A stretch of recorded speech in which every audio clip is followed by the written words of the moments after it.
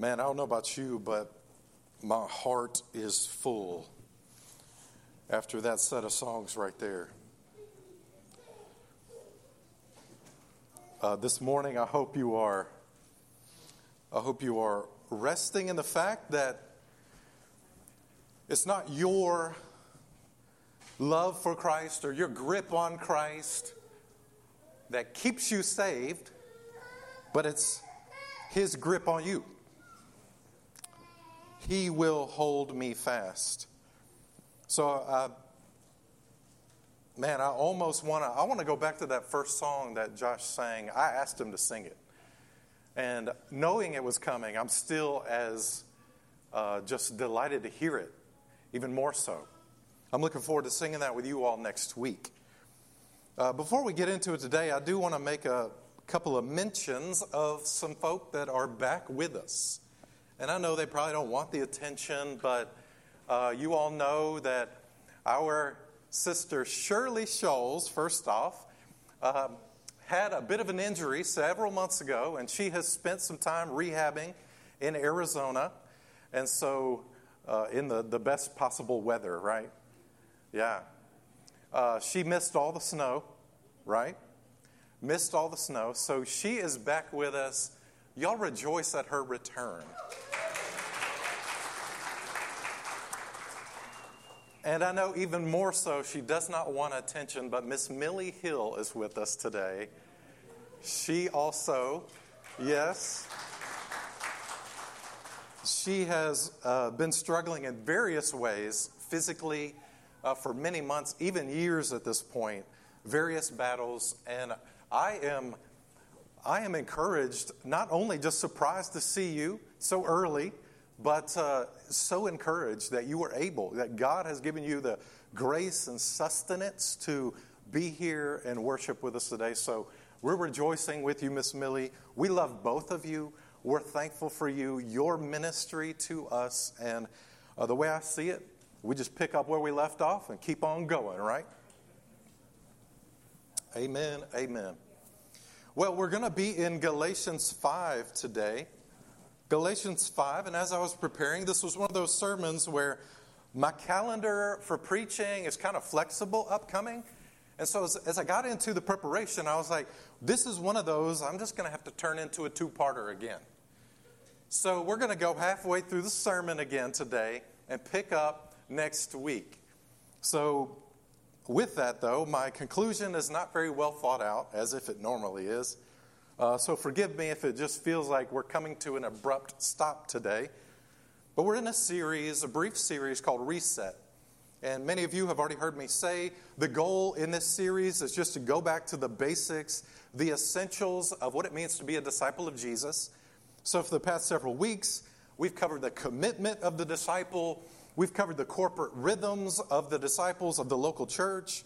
We covered the one another's, especially love one another. We covered spiritual disciplines, Bible reading, prayer, fasting, those kind of things. And then we covered mission last week, how the Lord Jesus sent us, His disciples, on mission to make more disciples. And so today, we're going to pick up kind of where we left off there with the Holy Spirit.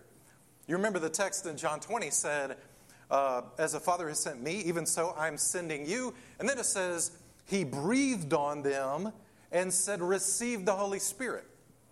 Again, you track the New Testament and you see the Holy Spirit does not come in His fullness to bless the church and empower the church until Pentecost. So they were told by Jesus to wait.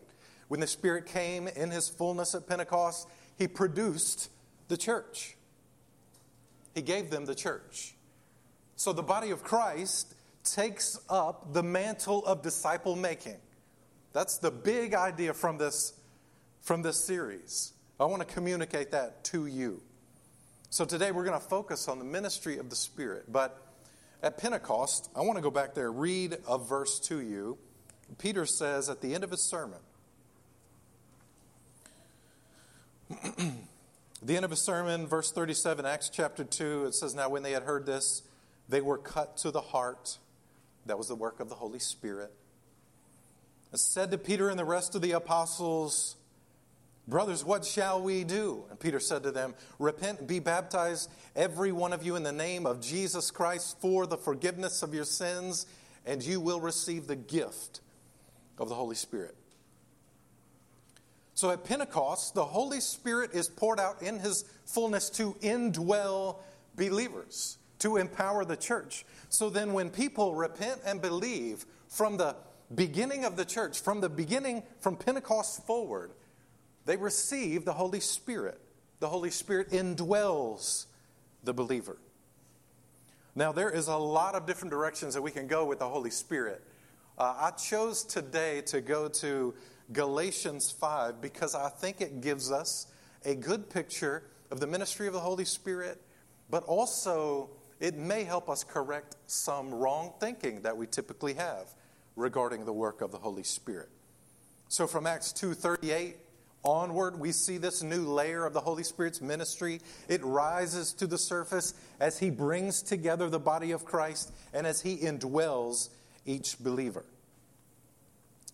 We must not neglect the role of the Holy Spirit in the life of the church. The Holy Spirit certainly is involved in the mission field, regenerating hearts, reviving hearts. But the Spirit is also active now in binding the saints together.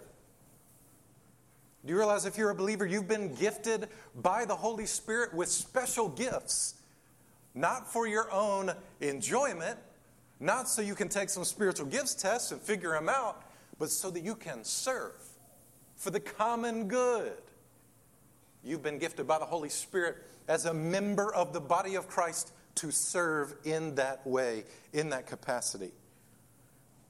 But furthermore, I would argue that beyond the gifts, the Spirit has put a variety of people together for operational unity. There's a reason you're not just like the person sitting in front of you or behind you. And I would argue that is for our good. There's a reason that we have different views on different things in life and even regarding spiritual stuff. Obviously, stuff that is not of first order, top priority. But there is a good way that when we come together, we rub shoulders with one another. We sharpen one another. We challenge one another. We don't come together just so we can say, hey, you're right on everything and I want to support you in that. No, I want to challenge you to grow. I want to challenge you in every possible way. We ought to see one another as different for one another's good. The Holy Spirit does this. In the letter to the Galatians, Paul is focusing on some heavy-duty corrections for the saints. To put this in context, he's trying to redeem a very wrong, very crooked understanding of the Mosaic Law. You recall, in this context, there were people who said, you've got to abide by the Mosaic Law if you want to be right with God. So they were teaching, they're called Judaizers. We've talked about them before.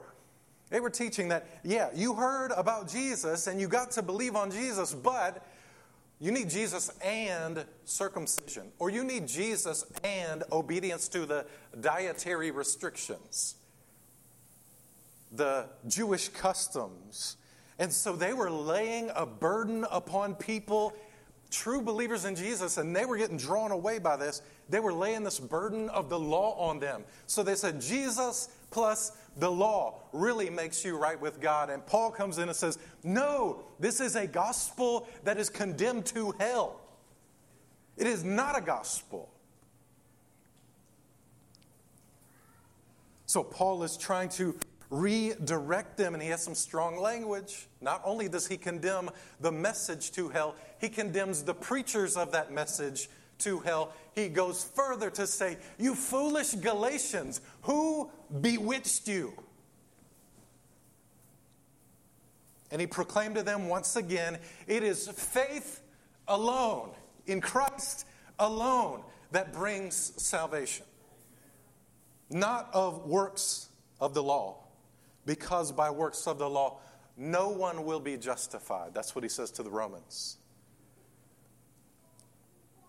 And he gets to the end of this, and after building his case for faith in Jesus, after building his case for relying on the Holy Spirit. You recall he said to the Galatians, he said, do you think that you, being regenerated by the Holy Spirit, that the Holy Spirit brought you into this knowledge, do you think that somehow your flesh is going to perfect you? Why would the Spirit just get us started and then say, you're left to yourselves? No, he says that's absolutely not the ministry of the Spirit. The Spirit comes to indwell the believer. So Paul is correcting them. He's bringing them to a better understanding of the Mosaic law, a proper understanding, but he's also pointing them to the work of the Spirit, which brings them into a life of freedom. We're going to talk about this more today, but it's a freedom that leads them to delight in God's law.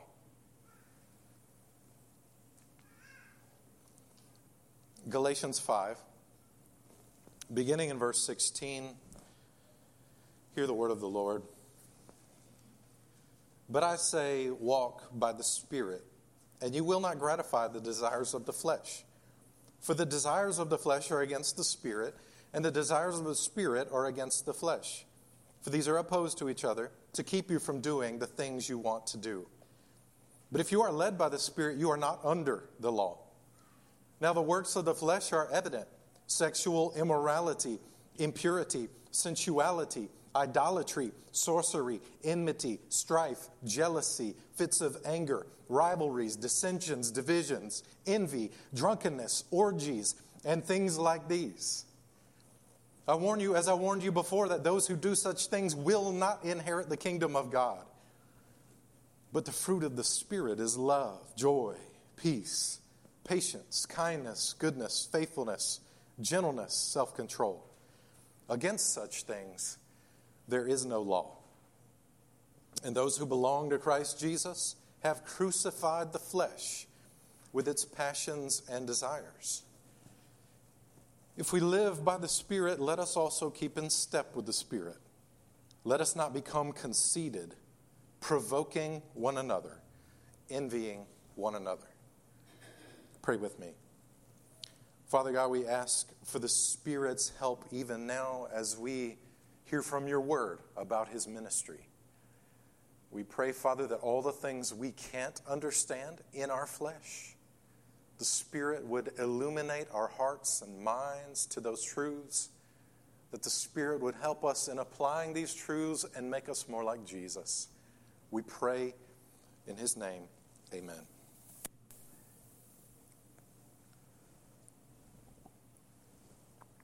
Title this morning is Discipleship in the Spirit. Discipleship in the Spirit. And there's been a recurring theme throughout this series. I am not trying to give you a sermon about the Holy Spirit for your own self-help. I'm trying to give you a sermon today, as I have with these others, that points you outward to other people. We're going to get there. So follow with me. This is surrendering to the Spirit today. The theme, the body of Christ relies on the Holy Spirit to bear the fruit of Christ-likeness. The body of Christ relies on the Holy Spirit to bear the fruit of Christ-likeness. So I want to give you this week and next week 4 ways the Spirit moves us forward in discipleship. 4 ways the Spirit moves us forward in discipleship. Number 1, first way, from verses 16 and 17, the Spirit opposes our fleshly desires. The Spirit opposes our fleshly desires. His first encouragement there from verse 16 is walk. But I say walk by the Spirit. This word walk, obviously, you know this, speaks to a continuous condition, an ongoing state. We're talking about the way of life of somebody filled with the Spirit. We're talking about the lifestyle of somebody depending, relying on the Spirit. Now, Paul recognizes here in these few verses how life in the Spirit does not jive with life controlled by the flesh. We need to understand this. Luther writes it well right here. He says, in justification, that is when God declares you righteous in Jesus upon your faith, he says, in justification, God hath stirred up in your bodies a battle.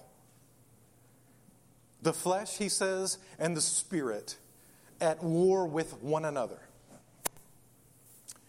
As a kid, I recall playing the game. We lived near a lot of new home construction when I was a kid. There'd be a lot of big piles of dirt when they were building up these neighborhoods. And I remember as a kid going out there with my friends, and we would play the game that's been around forever, King of the Mountain, or King of the Hill, King of the Castle. And you all try to get to the top, and whoever's on the top is the king.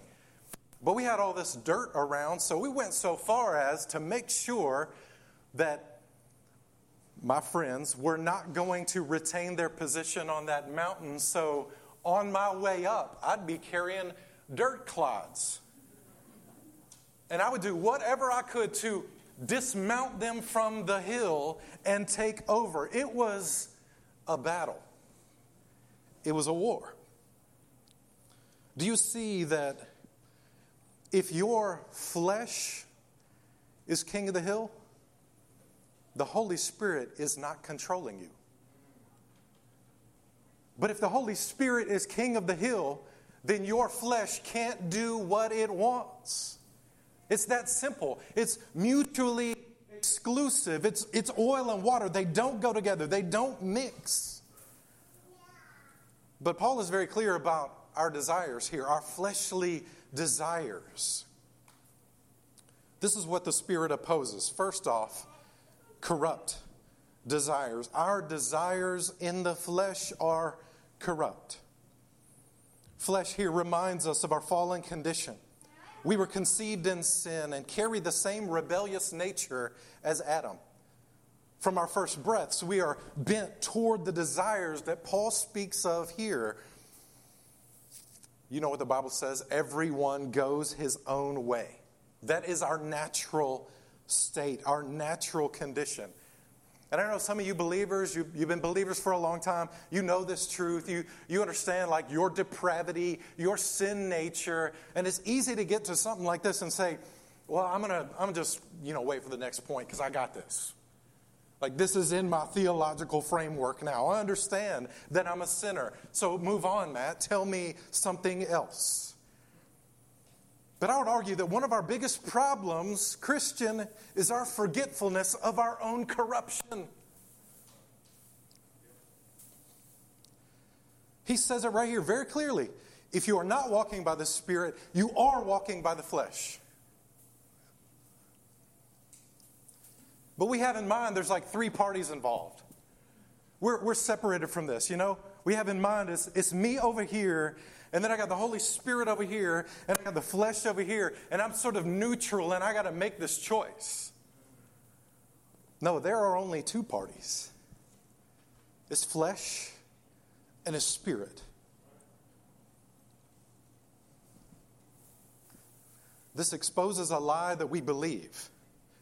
We assume that we have the ability to operate independent of our fleshly desires. This is a dangerous place to be, believer. I think Paul gives us a clear warning here. I would ask you, believer, when was the last time you had a conscious thought of being filled with the Spirit? I mean, would it be a stretch to say maybe one time this week you thought about your dependence on the Spirit? Do you see how you assume that you're just good, but when temptation comes, then it's the decision? No.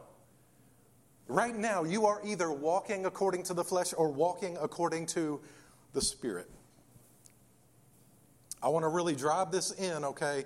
If you're somebody who's dealing with the faith today, maybe you're not sure if you believe the gospel, maybe you wouldn't call yourself a follower of Jesus, I would tell you today, at least acknowledge today that your sinful desires are feeding you every reason to turn away from Christ.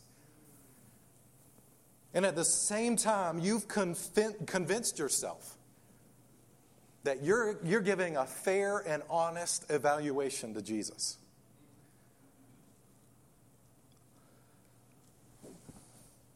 I don't know any other way to illustrate this, but this is like the stumbling, drunk driver who keeps on saying, "Ossifer, I promised I'm good to drive."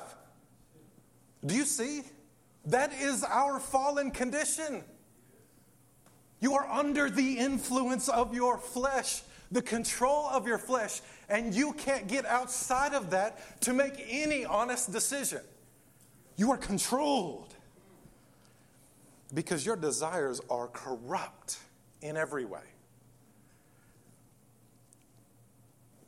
But your desires are also insatiable. Insatiable. The flesh seeks constant gratification. Walk by the Spirit and you will not gratify the desires of the flesh. It's always wanting something. But the Spirit keeps you from doing the things that your flesh wants to do. These are insatiable desires. You can't keep feeding the flesh, and expect it to stop being a problem for you.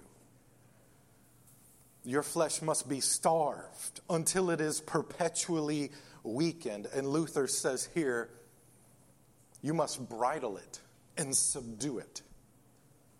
So when Romans 6 tells us, reckon yourselves to be dead to sin, this is what it's talking about. Being in Christ, hear this, we have definite, lasting victory over sin. Christ has overcome the problem of sin. But you see, only in the Spirit is sin's power subdued, moment by moment by moment. I know you know what it's like to try to deal with your flesh apart from the ministry of the Spirit. You can't do it. You can't control it. You try to tame it, but you end up finding a way to feed it. You go from one measure of gratification and you say, I can give this up anytime I want. And you know what you do? You exchange it for a different one. If it's not a vice of some sort, it's pride. One early church father, Jerome, records his struggle trying to subdue the flesh in his own strength. Now, I want to be clear, before I quote him, this is somebody who has given his life to fighting the flesh. You remember several weeks ago we talked about asceticism, how people will deprive themselves of things just so that they can express their devotion to Jesus. Here's what he says. Listen to the way he describes it. I know you can recognize this. His confession. Oh, how often have I thought myself to be in the midst of vain delights and pleasures of Rome, even when I was in the wild wilderness. Also, he says, I, who for fear of hell had condemned myself to such a prison, thought myself oftentimes to be dancing among young women when I had no other company but scorpions and wild beasts. My face was pale with fasting, but my mind was inflamed with desires in my cold body. And although my flesh was half dead already, yet the flames of fleshly lust boiled within me. Do you see that? You cannot rid yourself of these desires. They are insatiable. They can't be quenched apart from the Spirit. Under the influence of the Spirit, Paul says here, you are prevented from doing the things that your flesh wants to do. Ritterboss reminds us here, there is always resistance from the flesh. Now, going back to the imagery of the battle, I would ask you this. And this coincides with my question earlier about when's the last time you actually thought about the Spirit's filling or surrendering to the Spirit. I would ask you this. Does your Christian life feel like a battle? If it doesn't, you are not seeking the ministry of the Spirit. You are not surrendering to the Spirit. If your Christian life doesn't feel like a war, according to Paul, you are absolutely not walking by the Spirit.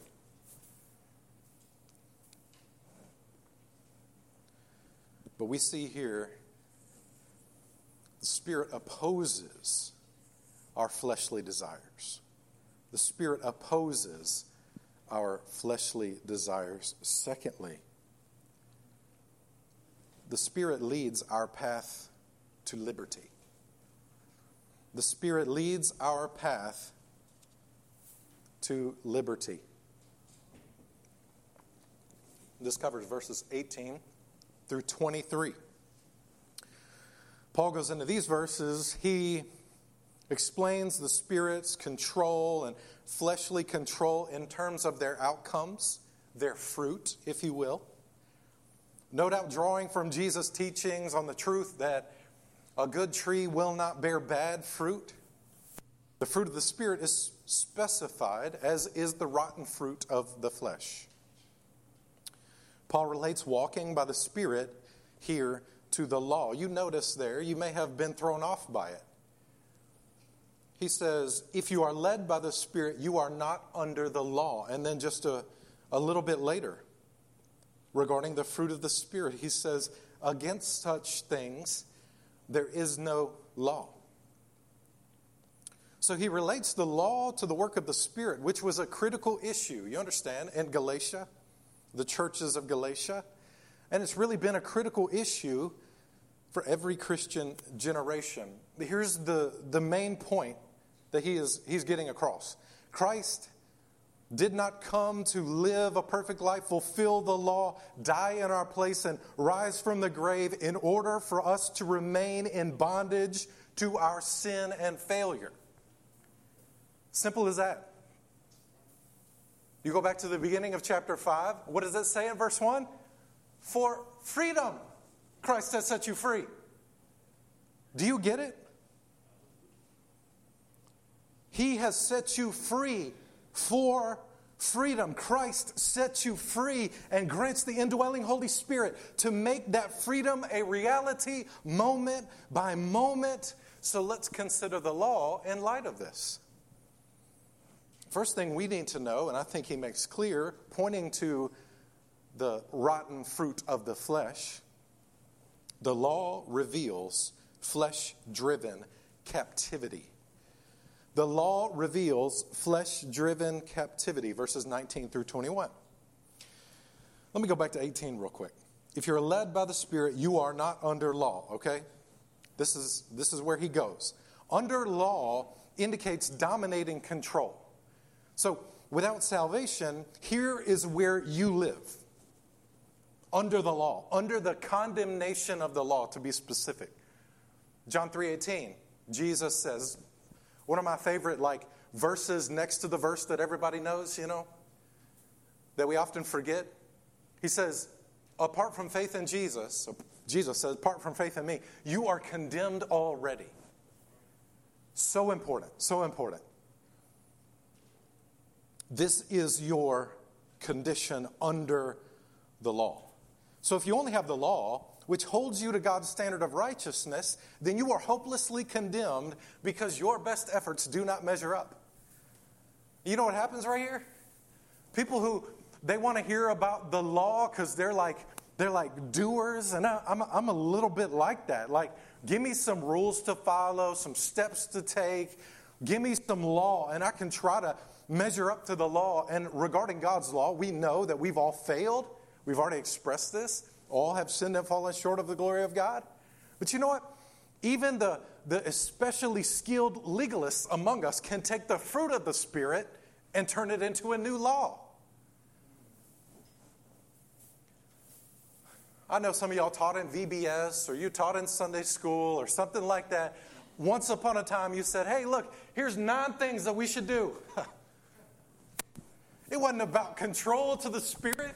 It wasn't about spiritual life. No, it was like, love, joy, peace. You need to be these things. Some of y'all, last time you read about the fruit of the Spirit, you were like, oh, well, you know, I'm doing okay with patience here. I'm doing okay with self-control. I'm having a rough time with, like, loving people well, though. Do you understand that? This is not how the fruit of the Spirit works. It's not 9 things that you're supposed to do. So you legalists, you will take that and you'll say, hey, here's 9 more rules on top of all the other rules I try to follow. And you will fail. The fact of the matter is, the way Paul describes it, it is all or none. It's either fruit of the Spirit, fruit of the flesh. You get it? It is all or none. You look at the wording, and Kyle and I make a big deal about this often. It is fruit. Don't make the mistake, because I know you're not intending to, but it says something theologically when you say fruits of the Spirit. No, it is one fruit. One fruit. I would argue that fruit is Christ-likeness. Here's what it looks like. Love, joy, peace, patience, kindness. You get it. It's all or none. So we get to verses 19 and 20, which lists the fruit of the flesh. And these are not for some kind of measuring stick to see how sinful you are. This is a picture of the desires of the flesh in concrete expression. So he doesn't put this out here to say, when we read it, like, well, you know, I'm not getting drunk and I'm not participating in orgies, so I'm doing okay. No, don't miss the point. Ritterboss says here, the list is by no means exhaustive. Luther adds, there is no way to capture the endless list of ways the flesh seeks gratification. So you may point out some of these in this list that you don't participate in. But let's be honest, your flesh wants to. Every time you get a glimpse of temptation, you get to see inside to what's really going on. Luther says further, it is plain then that Paul speaketh of the whole lust of the flesh and of the whole dominion of sin, which stirreth even in the godly against the dominion of the Spirit. So, again, if we can boil what I'm saying down to one thing, God delivered the law in part to show us a glimpse of all the ways we fall short, all the ways we rebel, all the ways we transgress.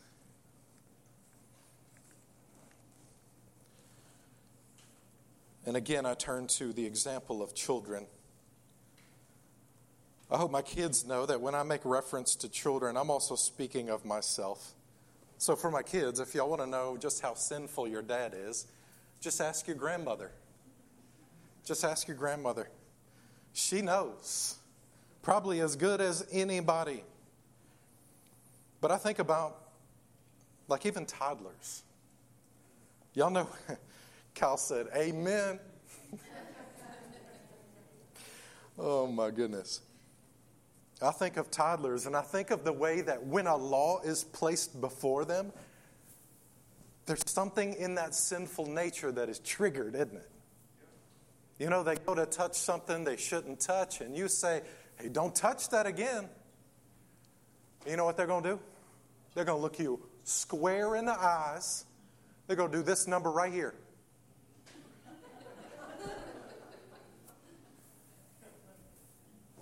That's it. A wonderful illustration of what happens to us. God put the law before us, and you know what Paul said it did? It said, it made your sin undeniable. You thought you were okay, and then you read the law of God. You read about the character of God, and you learned by the help of the Holy Spirit, man, I'm a sinful wretch, and I will never measure up.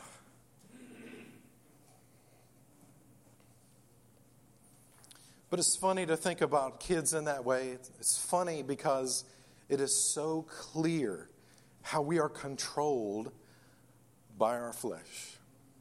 God says don't do it. We jump headlong into it. God says it's going to hurt you, and we say, give me more. God says it's not like me.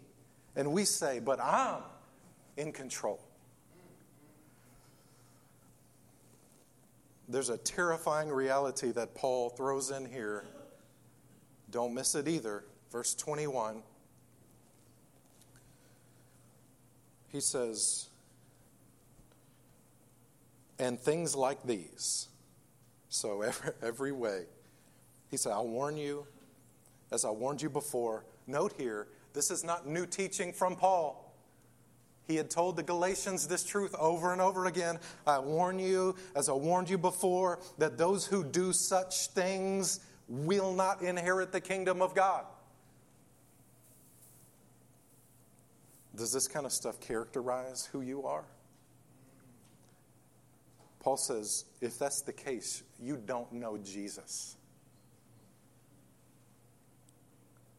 I want to say it a couple of different ways. Because I don't know that that is offensive to you enough if you don't know him. Not inherit the kingdom means that you are not on the list of heirs with Christ. It means you are not adopted by God. It means you are under that condemnation that we spoke of before. It means you are lost in your sin, dead in your trespasses and sins. If this is the fruit of your life, you don't get the kingdom. You don't get the kingdom today, and you don't get the kingdom when it comes in its fullness. But believer, as we move on to this second sub-point here, I want to encourage you, if you think the law is your enemy, you don't understand its purposes in showing you Christ. The law is what shines light on all the things that damage and harm God's imagers. So, the law reveals flesh-driven captivity, the control that he talks about in regard to the flesh, the fruit of the flesh here. But then their second point here about the law promotes fruit-delivering freedom. The law promotes fruit-delivering freedom, verses 22 and 23. And then we're done for today. He says right there, if you are led by the Spirit, you are not under law. So if you're not under law, if you're not standing condemned by the law because you're in the Spirit, then what are you under, if you will? You're under grace. Not under the law means that grace covers. So the Spirit applies the grace of Christ to our daily lives, to our situations, to our minutes of every day. In the Spirit, we're free and manifest the Christ-like life, bearing good fruit. You see in verse 23, such things, once again, this is not the complete list of the fruit of the Spirit. There's more. Such things. There are many more things than what is listed here, but this is about the full dominion of the Spirit, to use that same language we had earlier. The law promotes fruit-delivering freedom. So we need to be careful to not perpetuate a wrong view of the law. The law is good. The law is good. Hear from the psalmist, 19 verses 7 through 10, just a snippet. The law of the Lord is perfect, reviving the soul. The testimony of the Lord is sure, making wise the simple. The precepts of the Lord are right, rejoicing the heart. The commandment of the Lord is pure, enlightening the eyes. The fear of the Lord is clean, enduring forever. The rules of the Lord are true and righteous altogether. More to be desired are they than gold, even much fine gold. Sweeter also than honey and drippings of the honeycomb. See, if you're a believer and you don't think about the law of God in that way, you misunderstand the law, the purpose of the law. It promotes freedom. Here's what we mean. Luther says, the law can no longer accuse believers, nor pronounce the sentence of death against them. Ritterbossian, the fulfillment of the law is guaranteed now in Christ by the Spirit, and the threat of the law is lifted. So the law that once condemned us in Christ becomes our delight. So here's a good test, believer, for walking by the Spirit. Here's a good test. How do you view the law? Is the law burdensome? Is the command, even the command to be filled with the Spirit, walk by the Spirit, is that a burden for you?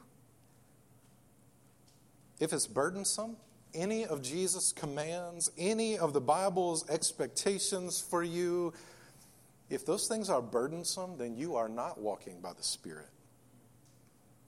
Do you live your Christian life with a sense of condemnation? That is not from the Spirit.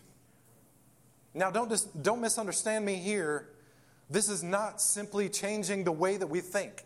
It's not simply changing our thinking patterns or thinking habits. This is a matter of faith in Christ. You live under that condemnation because you're not believing fully in Jesus. You're not believing fully in the fact that He paid for your sin and through faith credited you with all of His righteousness.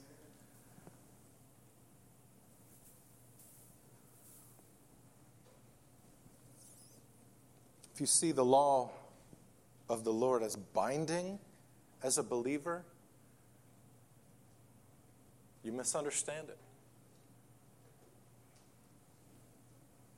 You're not walking by the Spirit. I want to conclude with just this one point, pointing to the big theme behind our series. It's the communal nature of these things. You may look at these lists and you're like, this is reasonable, right? Some of you that really trust in the arm of the flesh, you look at the list and, man, I can put off these things and put on these things. I can practice these things. I can follow these rules, these commands. You may even think like, gentleness, faithfulness. I'm good with these things. Self-control. I'm pretty self-controlled. But as long as you see these things only as characteristics to cultivate in yourself, you'll always think of yourself more highly than you ought.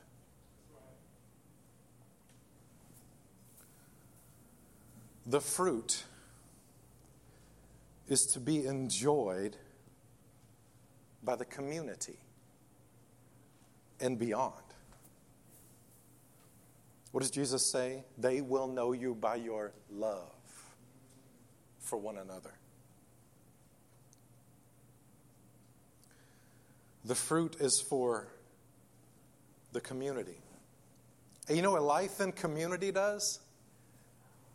It helps you to see all those areas where you need to rely on the Spirit.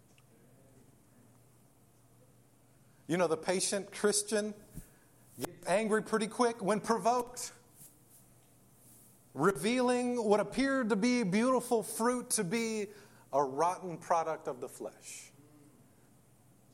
So you can isolate yourself. You can say, I'm going to sit in my chair. I'm going to read my Bible. I'm going to depend on the Holy Spirit. I'm not going to go around anybody because I want to be more like Jesus. So you missed how God has put us together for our good.